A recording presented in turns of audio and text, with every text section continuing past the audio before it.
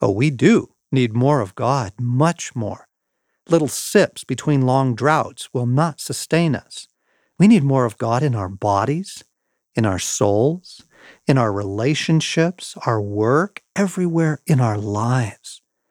But when you live in a culture of the incessant upgrade of everything, the sensational, it gives the impression that if you're going to have a deeper, richer, amazing experience of God, it's going to have to come in some sensational way. I have some wonderful news for you. Nope, not even close. Life is built on the dailies. Consider love, friendship, and marriage. Love, friendship, and marriage are not built on skydiving together, trips to Paris, kayaking the Amazon. They're not. Perhaps once in your life you might do something like that.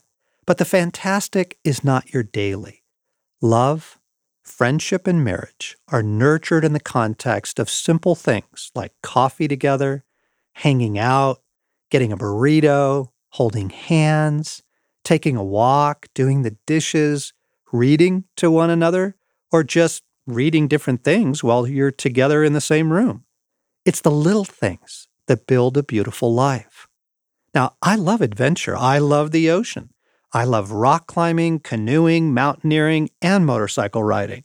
But here's the deal. If you want to go to Yosemite and fulfill a lifelong dream of being a big wall climber, your daily doesn't look dramatic at all. It looks like doing pull-ups at home. If you want to take a motorcycle adventure trip through Scotland, the daily looks like getting on your bike and riding around town. Just going out and getting used to it. Dodging the neighborhood dog that always runs out in front of you, and stopping when the old lady brakes without warning. You're making it second nature so that when you do go out, you can handle the big wall climbing, the remarkable trips. And this is how life with God works, dear friends. I think God has amazing things for us. I really do. I've been part of some extraordinary experiences with God. I've had global adventures with Him. But I don't live there. Getting there, just like getting to love or anything else that's wonderful in this life, is in the dailies. It's back here in the little things we do.